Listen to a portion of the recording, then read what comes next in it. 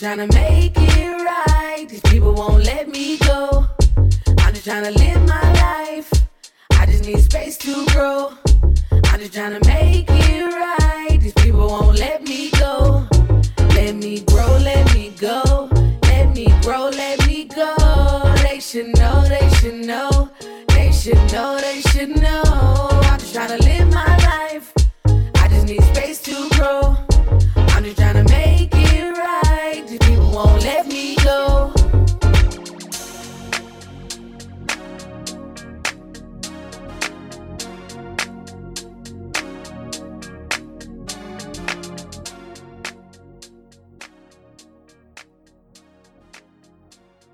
Welcome to the Tea with Bree. I'm your host, Bree. Thanks for listening. The Tea with Bree podcast is focused on deep, honest, and vulnerable conversation. Each week, I sit down with a different guest in order to have those conversations. Every week, we'll start with my guest's bio, an intro into how we know each other, and then we'll go into a deep dive conversation about whatever topic they brought to me that week. This week, I am joined by my guest, Philip Willis. Philip, who uses he, him pronouns, was born in 1984 in West Louisiana, and grew up in a small military town of Rose Pine. His parents worked on a dairy farm, and that molded most of his early years. Philip was quite the country Mowgli. As a kid growing up around a lot of plants, he would call himself a dirt child. As a preteen and teenager, Philip was struggling with his sexuality and external forces like growing up Southern Baptist, and therefore grew insular and quiet, the wallflower. He was an A.B. student, and once graduation happened, he moved away from home and went to a nearby state college. There, Philip was inexperienced with the party scene, was thrust into college life of drinking and partying. At that time as well, he struggled even more with his sexuality and started abusing alcohol. But in those wild times, he met his first boyfriend online. They dated secretly for 6 months, using the dorm phone late at night to talk to him till the wee hours of the morning. After a fiery first gay relationship, dropping out of school, moving to California for the guy, Philip moved back to Louisiana and started grinding. In 2012, he moved to Austin, the move that redefined his life. Here in Austin, he found a gay chosen family and worked his way out of the service industry and into the 8-to-5 office world. He is currently working full-time and going to Austin Community College for communications with a focus on racial and LGBTQI diversity, inclusivity, and intersectionality in society and workplaces. Hi, friend. Hey everybody. I'm so excited to talk to you. I'm trying to think. We probably met the first year I moved here. It was like 2016. Through all the gay boys. Yep. Which all I was just talking to someone the other day. Like, I lived like 3 lives my first year in Austin. Like, every Sunday I would go out, and it was just like, now I'm not, before even quarantine, like, now I'm not that person anymore.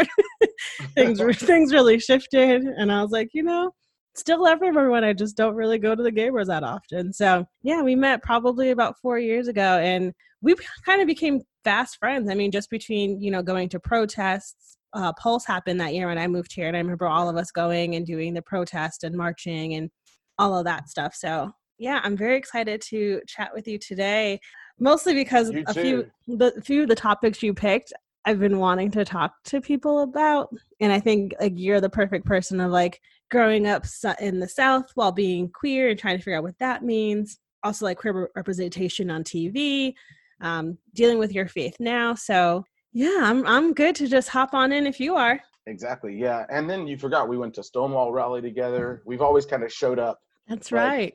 We may not hang out all the time, but we always kind of like show up whenever there's like something big for our community going on. So we are. That's true. Also, when we're allowed back outside, let's change that. Yeah. Hey, and I'm always following you and, watching you grow, which is great. It's great to see my friends doing their dreams, Yeah, especially like with you going back to school and what you're studying. I'm just like, this fits you so well. And I remember when you first told me about it, I was like, yes, do it. It makes sense for you. It's just like you said, stepping into a new path, of like a journey for your career. It's daunting, and it's like, is there a place for it? But like, I think right now with everything that's going on, and looking at companies being literally forced to address this, and creating new positions for it, I think is great, and I think for me, it's like, this is the universe or whatever telling you, get in here. Because when I started communications, that's, I had an idea of what I wanted. And, I sat down with ACC's communications director, and she was like, you are fitting that spot. She's like, we need that. And I was like, I didn't know this was a thing, but yeah, like I'm down for it. So now it's just like, and then the world fell apart. So like, I'm trying to figure out, I start back in the fall, and I'm actually in the degree program finally. So it's going to be navigating all that online courses and all that. So, but I'm excited. It's going to work out so well, and I'm so excited for you and the work that you're going to be able to continue to do, especially in communications. So fun. Yeah. When you become a journalist, let me know. I don't know why, but I see you as like a TV anchor / journalist, like like a late night. Mouth is gonna get me in so much trouble. It's fine. There's no rules anymore. What's his name? John Oliver. Like Last Week Tonight, I could see like you doing like a queer sort of version of that, and I was just like into it. So let me know when to subscribe. Call the networks. with my country ass accent. That's gonna exactly. That's what makes it so endearing. Like, who is this gay man with this southern drawl? Where can we watch her more? I'm telling you, I'm speaking it into existence. Okay, well, I'm gonna take it. But speaking of that, I think that's the perfect segue into like queer representation on television. And I know when you first brought this to me, you had said like fantasy and sci-fi. I was like, let's branch that out a little bit. But even just like in the last few years, seeing how many shows have, added more people of color, how many more queer characters there are on TV. And you had brought up like Netflix. All of the Netflix originals have all of these different people represented. And one of the shows that always sticks out to me as being like a real like turning point for that was Grey's Anatomy, when Shonda Rhimes first pitched Grey's. Sure. And in her memoir, which is my favorite book, which I talk about constantly, but it's called Year of Yes. And so in that book, she talks about how like if Grey's would have failed, it would have meant not only the failure of like her, but like it would have meant like a lot of closed doors for other women, other Black people, writers. But if you look at her show and like how diverse the cast is, and it's just like people living simple lives. She's like, these are just real people. So when people talk about representation and freedom, like it's literally like just taking what we see outside and putting it onto the screen. Exactly. And then, I'm amazed how quickly stuff is changing. You look at like Pose with Black and Latino queer representation, transgender representation on television and broadcasted to millions of viewers, like giving these directors and these writers who've kind of been in the shadow of these white male directors and stuff all these years, they're like their voices, their writings actually being represented now.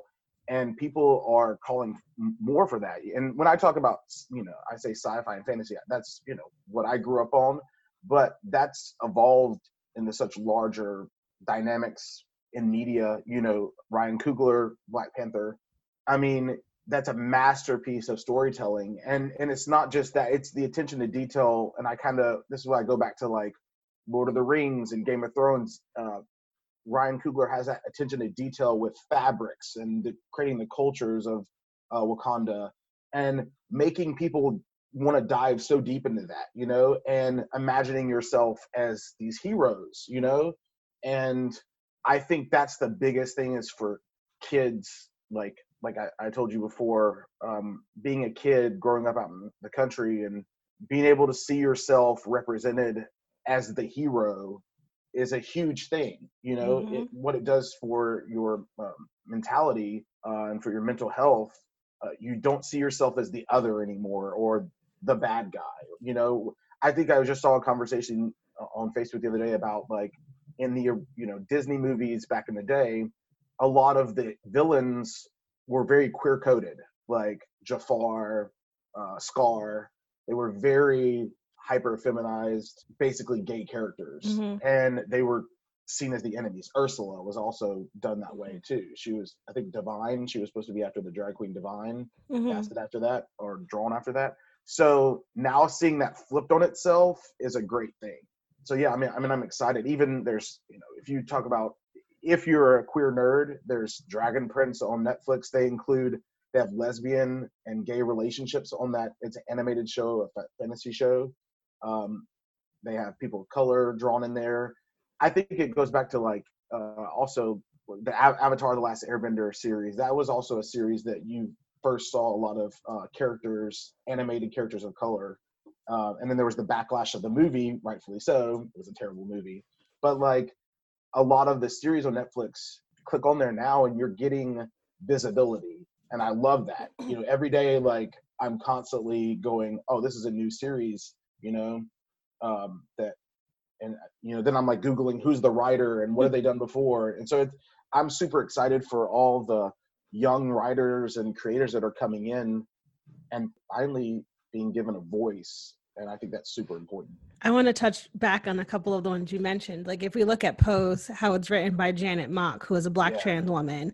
And then we look at Steven Universe, which is one of my favorite shows. If you haven't watched it, it's so cute and so heartwarming and I could cry.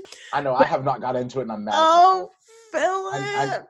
I'm going to. I just got chilled. It's such a good show. I know, like I see the little clips of it and I'm always like, why haven't you watched this? So. It's such a good show. And it has like a lot of like queer undertones, like no spoilers, but like they're called gems, a lot of the women characters, but they all come from a planet where it's just women. So clearly like they have queer relationships and they can like mold. It's great. Call me after you watch it because it's the best show. It's so good. But then like if we also go back to like the centering of people of color, but the people of, you know, queer people of color. And if you think in like you were saying, like with Ursula and how, you know, she would be categorized as being fat and how being fat was also seen as being bad. But then you also like kind of assume that Ursula would be quote unquote Black because she's purple and like all these other things. So like a fat Black body means a villain, or like the fact that like Scar and Jafar are both darker skinned characters in the shows that that they're in. Like Scar is way darker than Mufasa, or like Jafar is way darker than like Aladdin. Like this whole vilifying of darker skinned people too. So yeah, it is not missed on me growing up.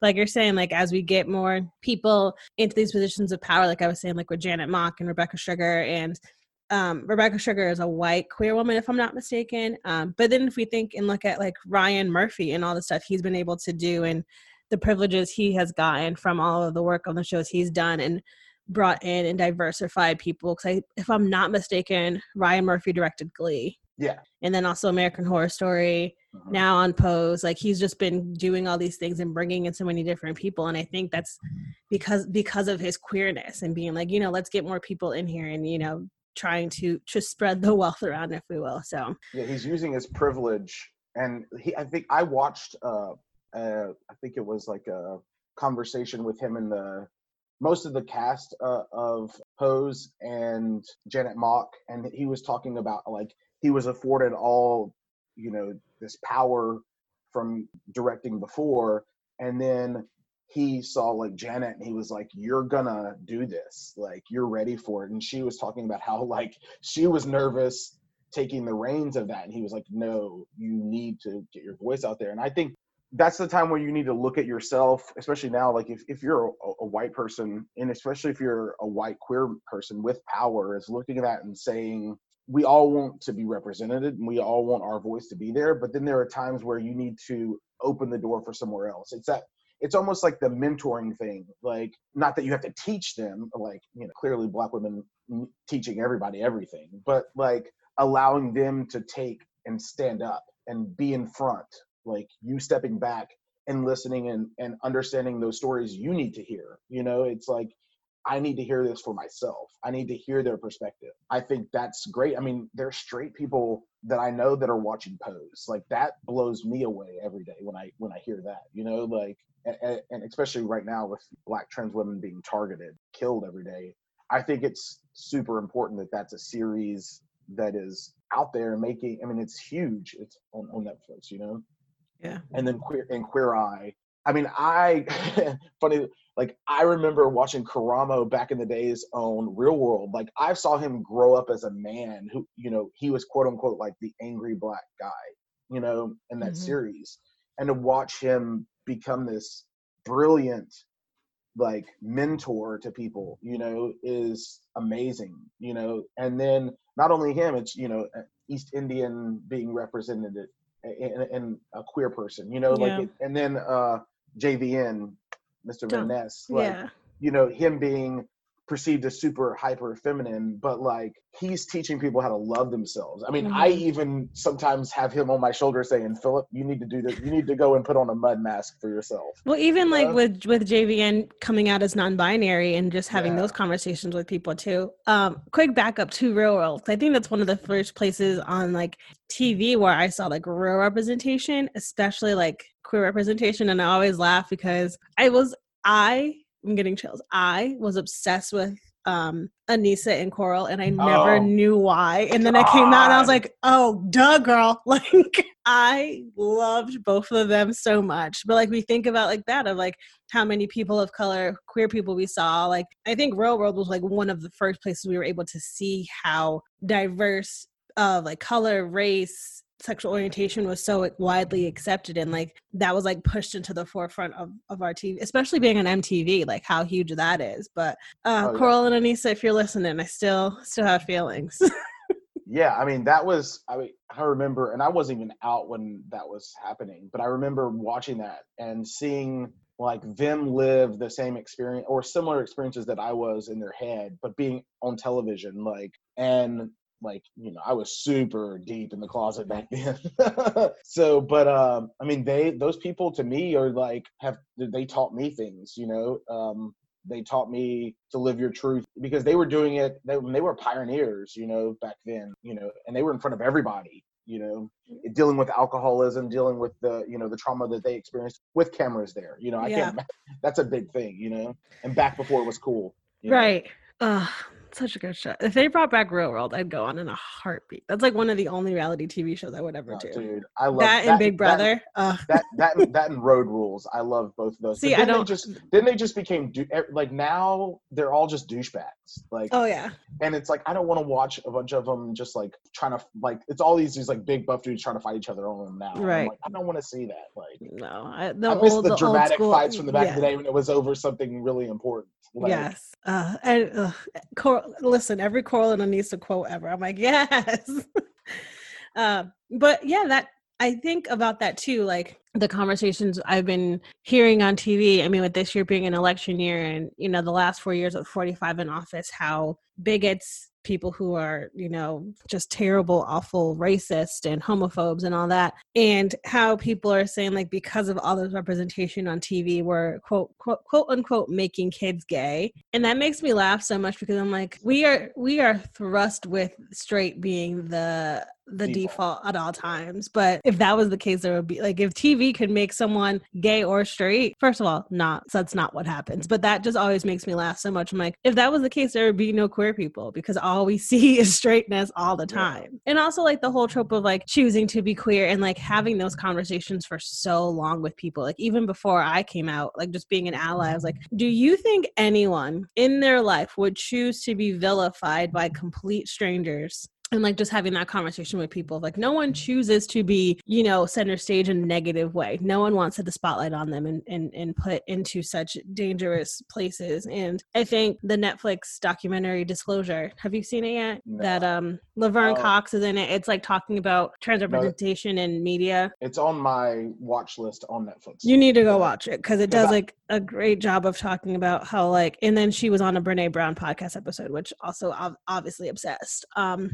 But the Mecca is Brene. I'm doing the hallelujah hands right now. Yeah, Brene is the Mecca. But that in that documentary Disclosure, someone in the documentary says, you know, the more brave and bold that trans people live their lives, the more danger they put themselves in. And like, if you just think of that, like when you come out as a queer person, it's already like, you know, if you are in a quote cis hetero appearing body or, you know, what have you, like that's already a thing. Like if people can spot that you are queer, that's one thing. But now like these trans people who are living their authentic lives and how these people who just are so hateful are targeting them because of that. So it's like this decision they kind of have to make of like, do you want to live your most authentic life, which I hope that everyone gets to do, but I can't even imagine of like making that decision and knowing that's putting a target on your back. You know, going back to what you said about like making people gay, like I always go back to, I'm like, guys, historically, gay people have existed since the beginning of mankind. We're not going anywhere. We're still being born. There's gay babies and trans babies being born right now. Transgender people have been around since the beginning of time. Every culture has had them. Some cultures have accepted them, some have vilified them. That's why I try things like right now I'm wearing like a rainbow bandana. When I'm in really white, straight spaces, sometimes I still have to have those conversations with myself, because I know that I can take this off and I can put on a cap and I can look real country and I can pass as a straight person. I did it for 21 years, so I know how to do it. But it's forcing myself to be uncomfortable every day, because I look at myself and I say, you outwardly can look tough, but their strength as trans people and stepping out every day into that kind of danger is a whole nother level of strength. Like, that blows me away, because it's like the guys that are femme, especially if you're a queer femme person, they live in those bodies. Like, their level of resilience and strength is beyond me. They step out like that every day and have to deal with the looks and the comments. And I get comment, like, if I wear this to the, some Republican lady will give me a nasty look, but they're literally looking at them as the devil, basically.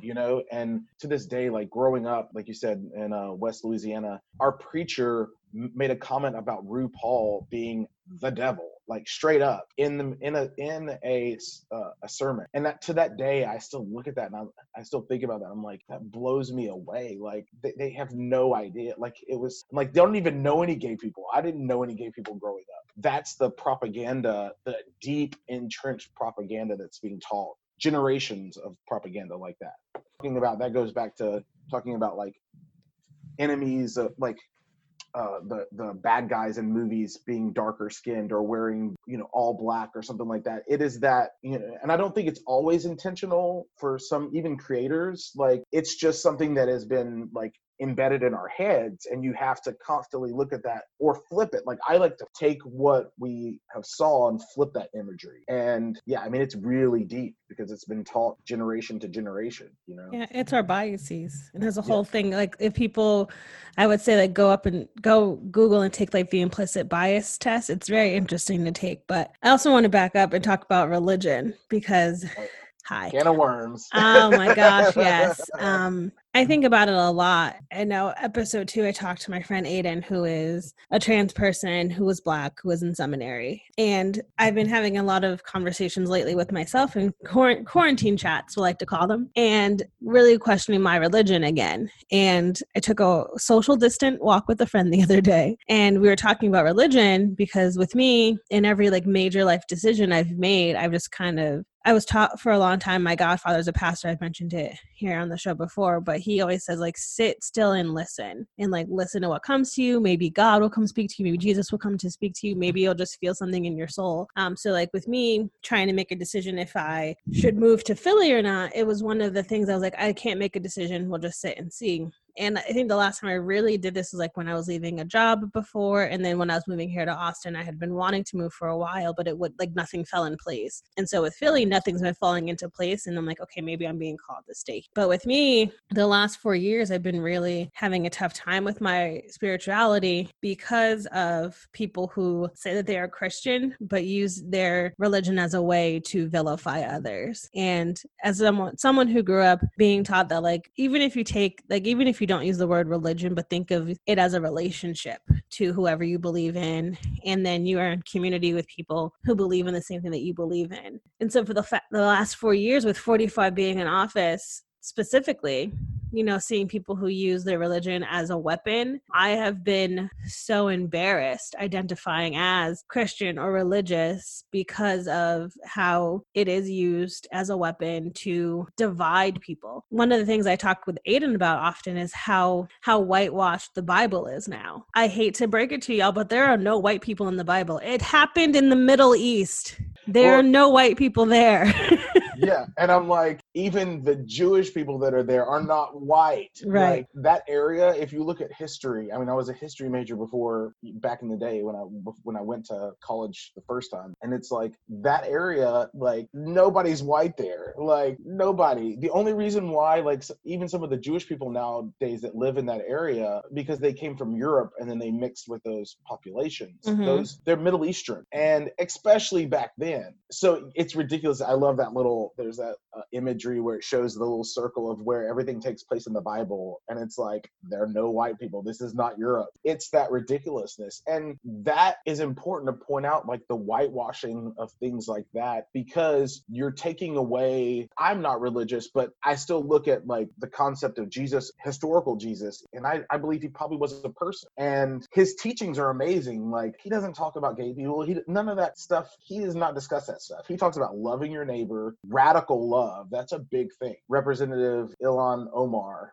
I love her quotes about like radical love. And to me, that is what I was taught as a kid as Christianity, like by my parents. Southern Baptists believe a whole nother level of cult craziness, or at least where I grew up. That at its core, you know, you're talking about a Middle Eastern man who was fighting against other archaic religions and belief systems at that time with radical love. And I'm sure even if he existed, he was probably had problematic views, you know, but he was still far and above ahead of his time. And the whitewashing of Native American stuff, you know, it's like there's so much whitewashing of like these characters in history who really pushed progress forward in the world, you know, and queer people, you know, like. Yeah. Wait, before we move on, because I want to talk about Native American and the whitewashing of that, but there's a scripture in the Bible, I want to say Revelation, and it's like describing someone in it, and it's like hair like wool with skin like bronze. I'm like, what white person do you know? Yeah, exactly. Has woolly hair and bronzed ass skin. And then also, like, I was listening to Brene Brown's podcast because, again, obsessed. And she had on this really amazing writer and activist, this woman, Austin Channing Brown. And Austin talks about, you know, how there is Black Jesus and white Jesus, and that whole breakdown. I'm not even going to do it justice, but if I'll be sure to link the episode in the show notes. But it talks about how Black Jesus would be out here like protesting with Black Lives Matter, LGBTQIA issues. He'd be standing with the trans rights activists. Like, he would be, you know, he hung out with like the drug addicts and, you know, the sex workers. And like Jesus, if he was around today, what, like you're saying, that radical love of just loving everyone versus, you know, people who see God and Jesus as like these really like angry, you know, punishing sort of deities. And it's like, no, that's like not what we were raised to think. And that's kind of, I think, why like her description of like Black Jesus and the white Jesus were just freaking fantastic. And I was like, this is what I needed to hear today. But then, like you're saying, the whitewashing of like Native American and actual people from India, right? Like how you were talking about like before with trans and non-binary people, like Native Americans have always believed in two-spirit people. And like if you look back in Indian culture, people who aren't just one gender and how those people are, you know, so celebrated. And then you have, you know, white Western culture that, you know, comes in and like vilifies all that and becomes so entrenched and horrible for those people who have believed this for their whole lives. Yeah, it really goes back, and we'll go some deep history. If you look at the transition from the Jesus version of Judaism, at that time, you're looking at lots of war and conflict. And then you had Rome come in. And that's one of the biggest factors that when it comes to white supremacy and the concept of these systems that we're still dealing with is Rome. Because Rome came in there, and you have to realize like Rome, probably one of the greatest cultural appropriation systems ever. They stole from the Greek mythology, and they literally just changed the names of all their gods. And they destroyed their society, then integrated it. Then they did that to Judaism and Christianity. It became the Roman Catholic Church. And it was such a fast change. And then they spread Roman Catholicism all over Europe. And then you had the switch to Protestantism, and then the wars and that. I mean, people forget that like in Europe, they literally were the Roman Catholics and Christian or Protestants were fighting on the streets daily, slaughtering each other. And then the same people that moved to the West were coming from that same mentality of conquering and whitewashing. And so it completely took the religion from what it started, which was radical love, to the angry sky god religion, which that's, if you look across like history, the angry sky god is this like, you know, Zeus kind of figure, you know, and that's what the god of the original old god of the Bible is, an angry sky god, wrath, flood the world, you know, if you don't listen to me, you know, you're going to have to sacrifice basically thing. And yeah, and that spread, and we're still dealing with that. I mean, you look at media, look how we glorify Rome, but Rome decimated so many cultures. We're still learning that today. Like, you know, Spain, like there was tons of different cultures in the Iberian Peninsula that were like old Celtic, different, they just slaughtered each other, and they wiped out whole civilizations that we don't even have anymore. And we're still dealing with that fallout because it went from that, the Rome taught Europe how to be colonizers, basically. And so then they all turned into their own little empires. And they did the same thing as Rome, and we're still dealing with the fallout. You look at the Maori people, they have more than one gender. There's a lot of places in South America that some of the tribes have more than one gender. I mean, in some of those tribes, they're, not all the tribes are completely liberal either, but, those have existed since the beginning of time, so that concept that we just sprouted out of the ground is ridiculous. Like to them, you would think that like in like 1900s, like Republicans, they think that we just gays appeared out of nowhere, like we just popped out of the ground. It was all you literally came out of nowhere. Thank you. Yeah. I think about now, like we were talking like at the beginning, of the amount of representation and education that we're all doing around this, like how often, they try to erase everyone who isn't white, cis, hetero from the narrative, and how many people are really fighting against that right now. So as y'all know, I'm always going to say, make sure you register to vote, because I feel like that's the most important thing right now. Yeah. And read and do your research. It's insane. I mean, if you look at the last midterms, we had our first two Native American legislators in Congress. Like, that blows my mind. 300 plus years, and we just are now having representation for Native American people. But wake up call to them, this election's going to be a landslide for that. I mean, you have to think about all the new young politicians coming in there who are radical, and they're talking radical love, and they aren't backing down, man. Like, I mean, if they think that like Ocasio-Cortez is going anywhere, wake up call, she's not. And the thing is, you're looking at the groundwork. It reminds me of, people don't get, like with President Obama, God bless him, the groundwork that he laid for grassroots campaigns is mind-numbing. Like, and also like my dude Bernie, it's understanding, like he understood, I'm out of this, but I'm going to start opening up the gates for all these young grassroots campaigners and these candidates. And we're about to be flooded with those, which I'm excited. Like, we are going to have all these people that are who are just in the last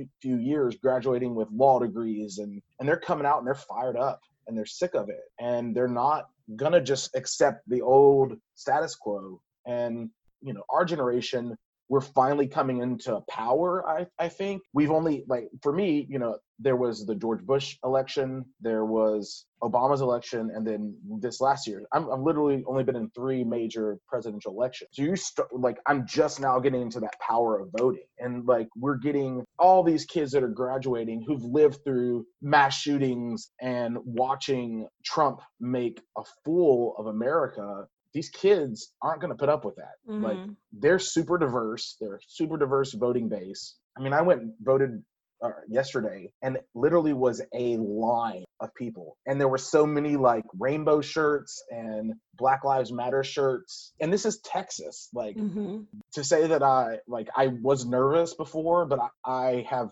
zero like nervousness about what's about to happen, because it's a turning point. Like, I think a lot of people have seen, there's always been the roots of the deep racism and white supremacy in our society and how entrenched it is, but seeing it live now is a big thing. That was one of the big things during the civil rights movement, was seeing people get hosed down and attacked by dogs. And then for the last probably 40 years, there's been cases of it, but it hasn't been broadcasted on television to the masses. And now, with everyone having a phone in their hand, we are the reporters. And that's changing the game. And it's forcing people to see that real deep, ugly side. I mean, it's really changing minds. Like, I say, my parents are pretty chill people. They have a gay son. They have my sister, has always dated Black guys. For somewhere I'm from, those are 2 of the craziest things that you can imagine in West Louisiana, which is stupid anyway, because every white person in Louisiana is mixed. Like, every one of them. There's no white person in Louisiana. But to see, like, my parents, if you're from the South, you're going to argue with your parents once, at least, when you visit them. But like, we had a really good conversation about the Black Lives Matter movement. And, I had to even tell my mom, who's Cajun, they grew up not being taught their dialect because that was viewed as like poor white folks and you were not supposed to talk like that. So their parents didn't teach them Cajun. But my mom, I had to remind her, I'm like, you went to a segregated school in Orange, Texas. Back then, Orange was segregated, and I was like, the narrative you've been taught, they just don't understand it. Like, and they're starting to, like, I talked through them for like 2 hours. We had a conversation, and I was like, and they ended up I said, y'all need to listen. I was like, I understand you're my parents and I've listened to you growing up, but you also need to listen. Like, you don't understand what it's like. They've been very open about, me being gay, but I'm like, you have to understand that your experience is different than others, but they are living this every day. And I told them, I was like, I went to the protests. Y'all have, because they even way out there, my parents don't watch Fox News, but they're watching things that you would think that America's on fire from looters and protests. It's not happening. Like, 1 or 2 businesses got broken into, burnt down. Like, those are material things, and that's one of the major issues is materialism in America. And that's why, if that's the focus, that's a part of the reason why these places of power and elitism and money is exactly the problem that we're facing. And I keep telling people to this day, and I'm sure some of the Austin people don't like it, gentrification is segregation. Like, it has just changed the word. If you look at it, like, that's what it is. And that is why, it might sound cheesy, I've always lived in diverse communities. In Baton Rouge, I lived in the poor community. I'm not going to sit there and spend ridiculous amounts of money and not talk to my neighbors. Like, I live in East Austin. I live in a very unpopular part of town that's affordable and it's more diverse. And everyone's freaking nice here. Like, people talk to you. Like, it's not a walled up house that looks like a prison that you can't, I don't like, I think like gentrification, just like segregation, is creating a false reality of life. It's to me, it's almost like going to the Domain. Like, that's not real life. Like, and a lot of people don't understand that. Like, that's not real life. That is when you have so much money that you don't know what to do with yourself. Those people, because of gentrification, segregation, the tax money is going to those places. Look how the infrastructure is there compared to the rest of Austin. And the rest of Austin is paying the same amount of taxes and doing, if not more work than those people. Well, even if we just look back at Austin itself, like, Austin used to be predominantly Black. And if you look at the highway was used to make East and West Austin, and then also north and south of the river. Like, everything is, the institutions here. I have a friend who grew up here who was like, you don't go to the East Side, blah, blah, blah. And that was just something that their parents always taught them. And now it's like, that's where, all the gentrification has happened. And, you could go to the East Side, buy some of our favorite restaurants, and you can still see like low income housing next to these huge, ginormous apartment complexes. Yeah. And so, literally pushing out Black and brown people who can't afford to live there. And so, yeah, I mean, when I was in the process of thinking of moving to Philly, I was doing a lot of research because I was like, I don't want to feed into the gentrification of another city. So I was like, where can I go? Where can I live? That's like, maybe, someone who owns the house lives upstairs and then they rent like a rental property versus like me moving into like these multi-million-dollar apartment complexes. But yeah, I think about that all the time, especially with us like living here in Texas and, people who equate being like liberal progressive to being anti-racist. A friend of mine was reading the other day on one of the dating apps, and it was like, progressive, liberal, but then like you went to their Facebook and it was like, the governor really needs to clean up these homeless camps in Austin. And I'm like, okay. So just like that whole trope of like people who throw around these terms, but they just use it as like almost like clout. Like you're not, yeah. It's the whole, it's those coded words, safe neighborhoods or family friendly neighborhoods or good schools. Yep. Like that is like racially coded language. And Austin said that in her podcast with Brene too. Yeah. All the language around it. Yeah. It's like a blowback, like with my parents, and I got them to a good place. I said, y'all want to react and take it personally. You've been taught that. We're not blaming you. This is generations of shit that we've been taught, like that we're trying to unravel. It's not easy. There's a reason why people have died for this. Like this is not an easy topic. It's not easy to deal with. I grew up racist. I wasn't taught I've always grown up around Black people, but there was those biases, that little things that I remember now, like hearing myself say or think. Mm-hmm. And it's like, but I've actively always fought back against that. And it's a constant thing, like everybody has those biases, but it's a constant growth, looking at yourself and saying, and being say that I'm racist, it means I was born into a white supremacist society. America is a white supremacist nation. So therefore I grew up racist. It's having to unlearn that shit. There's no way around it. Like these beliefs that, Black and brown people are more dangerous, or are more susceptible to violence or drug use and are stuff lazy. Like that. And I'm like, yeah. and then I'm like, do you realize, like, growing up out in the country, like the amount of meth and unhappiness and sicknesses out there? Well, that's like even right now, like the whole trope of Black on Black violence is bullshit. People who are killed in proximity. Yeah. So white people kill white people, Asian people kill Asian people, Black people, it's always like vilifying Black people, and or like Black people are lazy, or this one woman reached out to me on Instagram and was like, hey, I'm really trying to work through something right now. And I was like, okay, my Venmo is this, and then let's have a conversation.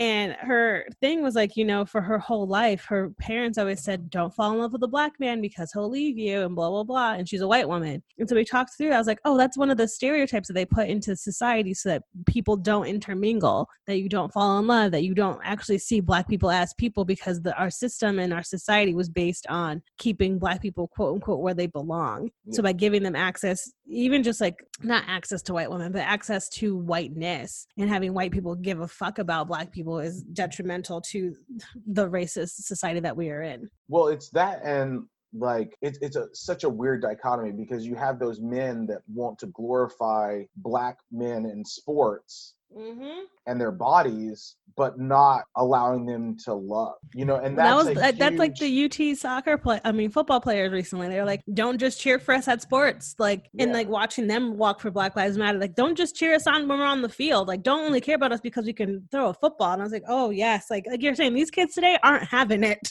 Yeah, well, to me, it's just, and that the thing, like we talk about Black on Black violence, it's such a ridiculous concept, because do we talk about Asian on Asian violence? Do we talk about white on white violence? Do we talk about Hispanic on Hispanic violence? No. And I had told my parents, I'm like, my dad brought up Chicago, and I was like, do you realize the history of what happened in Chicago? Like segregation, like literally the government inundating the segregated communities with drugs, leading to gang violence. That is what's going to happen. Like you caused this. Like the reason why there's violence there and gun violence is because of America's a violent nation. Our history is violence. That is the problem. We have always been a violent nation. And I hate that narrative of like viewing, I don't know, it's the angry Black person, the angry Black man. They should be angry. Like the fact that like we're lucky, America's lucky that they didn't riot and destroy it, all burn the whole system down, because we deserved it. Like America deserved that. But there, Black and brown people are still fighting for the soul of America. That's what and queer people are fighting for the soul of America.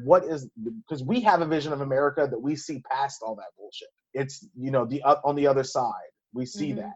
We see that the more perfect union. We want that. And if we have to trudge through that, the shit that we've been taught, we're going to get there. It ain't going away. Like they think that this is just going to stop. You've created the generation. Like I hate to mention Harry Potter right now, but like you've created that generation of young people who are ready to go the long distance to get there, and like I said, I'm optimistic about it. I know it's going to get worse before it gets better, because with anything, like when you fight that system to break the will, it's going to get bad, because to uproot these systems that are also with lots and lots of money. Well, I think that's why our generation, the generations after us, are so big and like active, is because this world is on fire and none of it is our fault. But we have to, we're the ones that are having to deal with it. Like global warming, we didn't do this. We're just now having to deal with it. Or, how expensive, there was a statistic that said, generations now aren't going to college and aren't buying houses. Like, we can't afford it. Y'all fucked up our financial system so much that, you know, they're like, well, all y'all do is work. I'm like, 'cause that's all we can't afford to live because y'all have made everything so freaking expensive. Like, you know, and then we think in Insurance, the like multi-billionaires rentals, who yeah. keep making so much money. Like, there is no reason why we have billionaires in this country and then have people living on the street starving. Like, there's just, this whole system is really fucked up. Yeah, I just watched I think I saw someone's clip on Twitter, I think, and it was like a girl, she was a black girl, and she was walking to go to the bus, and she literally showed, like, there's an area, I think it was in LA maybe, it's like a really rich white community, and they have literally gated off the street, and that's where her bus stop is. So she has to then go way around, and she was following like Siri, and she's like, this is the bullshit that I'm dealing with. Like, my access to getting public transportation is now blocked off by a wall of elitism. And it's like, and they're going to dig in more and more soon. Like, we're going to watch more of this because it's fear. And when they fear, like, it's that old, rich white fear. And as soon as that is challenged, it gets like those people with the guns on their property because someone was walking in their neighborhood. And I'm all for it. Tear down those damn private gated community doors. They were going there to protest the mayor. Like, they don't care about your lawn Karen, like, and Ken, whatever the hell their name is. Like, but that's like, they're so afraid that they're going to get challenged by, or they're going to have to wake up to the reality of what they live in, the fakeness of that life. It's like, and also, like, if we give this access to everyone, then there's no more space for me. And it's like, no, you're still going to be a wealthy white person. It's just okay to let other people in to have access to it. It's just, you know, it's taking away some of their power, and people aren't used to that. Yeah. And like I said, and that's, the money is so entrenched with white supremacy too. Generational wealth. I tell myself, I think I'm lucky. It might sound weird. I'm glad I was raised in a poor ass country family. Like, you know, my parents had to have food stamps at some point. My dad was a logger and a farmer. Whenever he was out of work, he had to get on food stamps to support us. I'm proud of that. I'm glad it taught me things. I'm glad I wasn't born into massive amounts of wealth because I've had to work for everything I've had. And so whenever I get into debates with like Republican, like, people who are like, these liberals, they don't want to work for anything. I'm like, every liberal I know, or not every liberal, but most liberal people that I know, or progressive liberals, have worked since they were 18, multiple jobs. If not before. I started working when I was 16. Exactly, if not before. I mean, I was working on the farm before that, right? But and have gone to school. Y'all didn't do that back in the day. Like, y'all had a job in an industry that you could work for 20, 30 years. So don't pretend that this is the same reality. Your insurance wasn't what our insurances are nowadays. They don't understand that at all. I was watching this video of this Black activist, like, educator, and he did a whole history background of like how generational wealth has come to be. And if we look at it as though white people had slaves, so they had free labor. Then when that was done and we started moving towards like Black people were free in the civil rights movement, and then like the late 80s, early 90s of back in the day, you could go to high school and learn a trade. So you wouldn't have to go to college. So you could go and get a job, but they took all of that trade education out. So now you have to go to school. And, you know, now you're lucky if you get a job out of college, because now there's a thing of like, you know, they want you to have an internship, and then the whole conversation about paid and unpaid internships, and, you know, how it is seen as such like a badge of honor to have an unpaid internship. But there are people who can't afford to take an unpaid internship. And then, you know, there's just so many things ingrained of like, if you are a wealthy person, you have so much more access to things. Well, no matter what your race is, if you are just wealthy, you could afford to take an unpaid internship because you're probably not paying for school, or your parents will pay for everything else, right? So there's just so many things that go into that, and like the education system and how, you know, it's not really beneficial to all people. There's just so many things that are happening in our society that just making it unrealistic. You bring up that, and I wrote something about that. And to this day, like, I struggle with, you know, I know that I appear charismatic and confident person. I am, you know, like, and that took a lot to get to where I am now, being comfortable in my own skin. But I also said that, like, you know, I'm a flawed person. You know, I make mistakes. I say things sometimes when I'm fired up. You know, that's the Louisiana me. I say the fiery blood, that Cajun blood.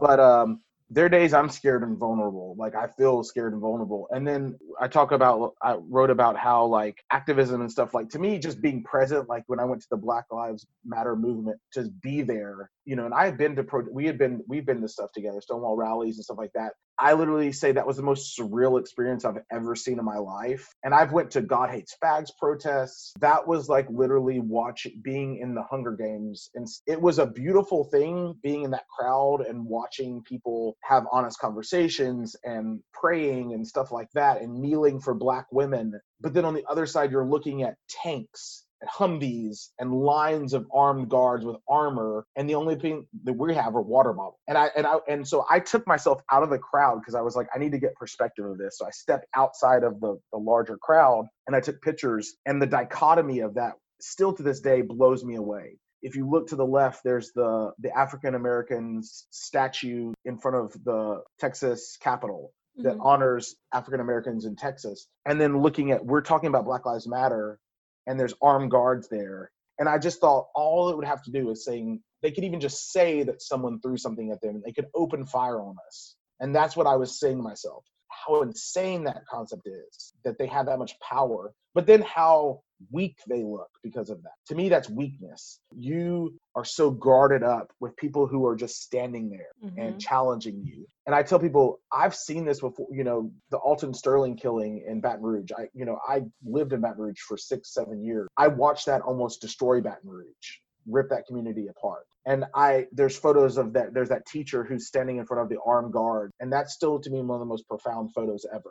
Just the power of her standing at these guys who are armed to the teeth. And she's a teacher, she's an educator, and they're intimidated by her. Like, that's what blows me away.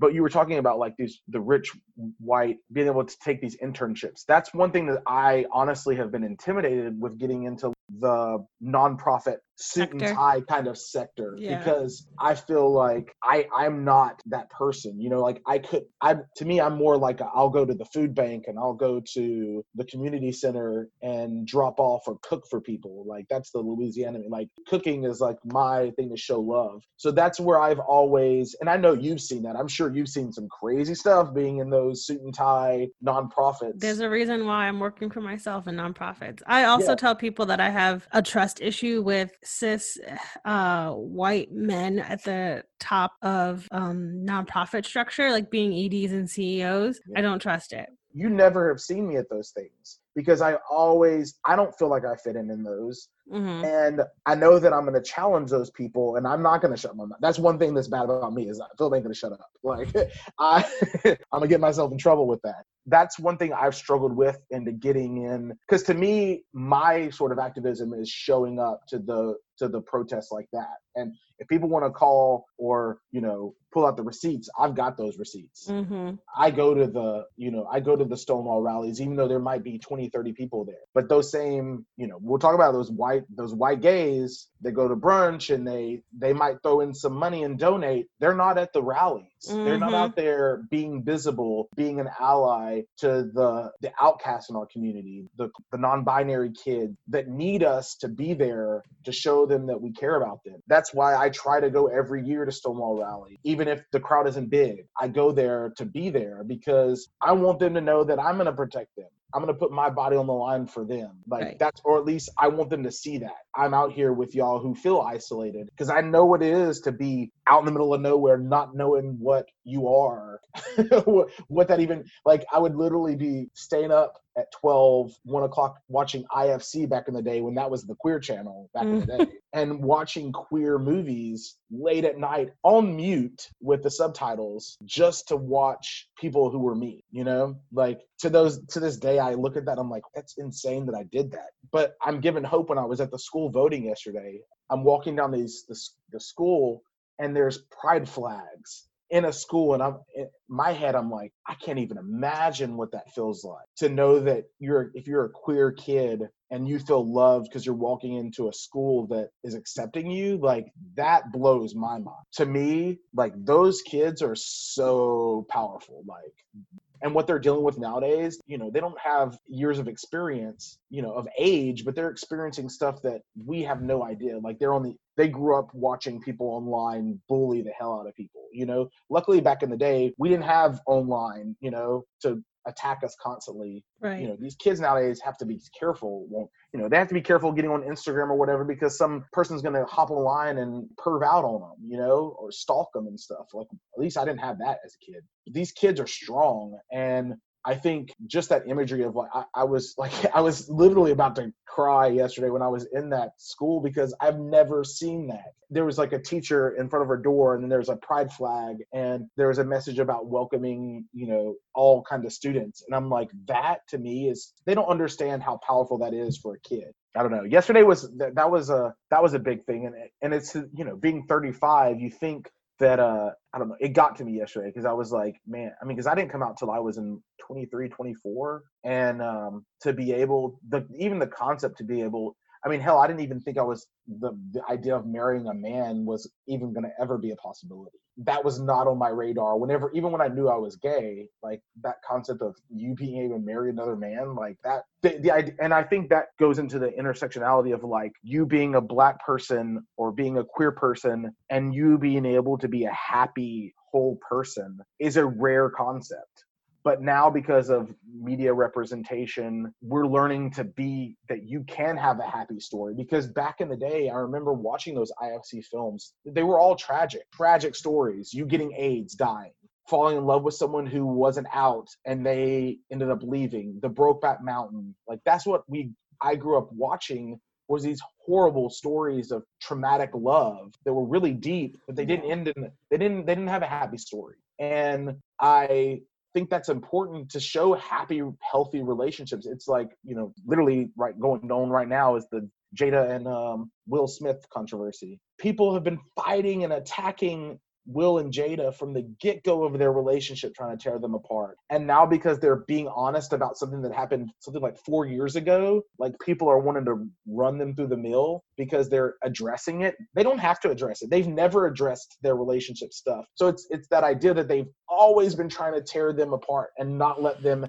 have I was just thinking about this today, of like how often we see like white people in like tumultuous relationships and like all the scandals and TMZ and everything else, and then like how for so long they've been trying to like categorize Will and Jada's relationship, and like now they've been like loving this like drama behind it, and them just being like, we'll just talk about it. Like, yeah. I love that. Like you're saying, they don't have to say anything, but like, you know what, if y'all are just we're gonna tell our truth, so you can't drag us through the mud. And I've been really appreciating that, because I think as Black people, it's already like again, we are constantly vilified. We aren't allowed to be private. Everything we do is supposed to be visual. And so like, even just with me, like I'm the subject of a documentary that's coming out this year from some students at Texas State. And so they're like, well, what do you want to share? I was like, oh no, like I'll share everything. Like I have no problem sharing it. It's this thing for so long, like Black people, we were taught to keep everything close to our chest so it wouldn't be fuel for the fire. And I think we are now really learning how to use our voice and tell our own stories. And I think that's what's happening with queer people too. Yeah. And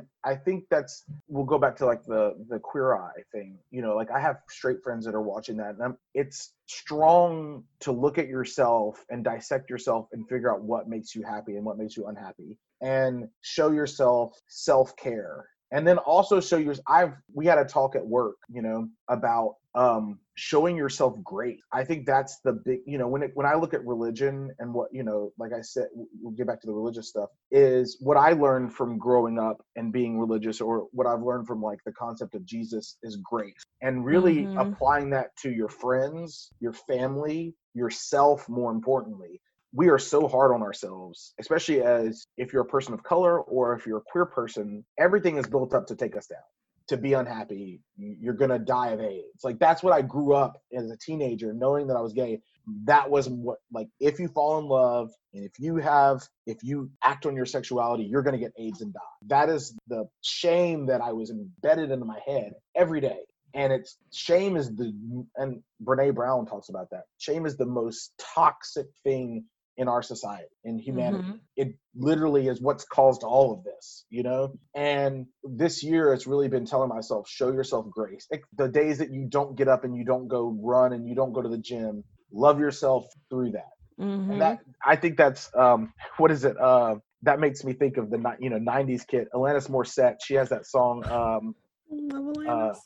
I can't think of the song, but she talks about she loves how she'll be okay regardless. Even if she loses her hair, she's going to be okay. Even if she gets sick, she's going to be okay. She's going to be loved. That grace to yourself is the most important thing, I think, because we all want to be tough. And it sucks to put your body on the line. It sucks to be vulnerable to the world and have yourself be picked apart, because it's such a part, like my love life. I don't need to justify that in anybody else. Me loving another man or me loving anybody, I don't have to justify that to anybody. You don't need to know what goes on in my bedroom. Like, that's me. That is my soul, So being vulnerable is such a strong thing. And I think that's really, like I said, I have a group of friends that we do Zoom meetings with each other. They're all straight people. They literally asked me through all this COVID, we will hang out at night. I've never experienced this. They asked me to tell them what it was like growing up being gay. And I told them, said straight up, guys, I've never had anybody ask me that. I've never had straight people. And I told them, I was like, I just want y'all to know, like, this is big. Like, that y'all are even asking me what it's like to grow up gay, because, and they said, well, it's really powerful. We're proud of you. I said, I don't want y'all to think that. Like, that's not what I'm trying to be. I'm not trying to say that I am better or had a tougher situation than other people. I said, but y'all have to understand it's a whole different thing. Like, growing up with that amount of shame, and what, to my extent, is nothing like, imagine, like I try to tell them, imagine what it's like to be queer and a person of color. That's compounding levels of shame, that you're taught. And I don't know. I think we're at a good point in life because we're seeing so many people be, and they've always been brave, but we stand on giants. But like, now there's so much media and podcasts and stuff that are allowing people to listen to them finally. And, the more we see of that, the more we listen.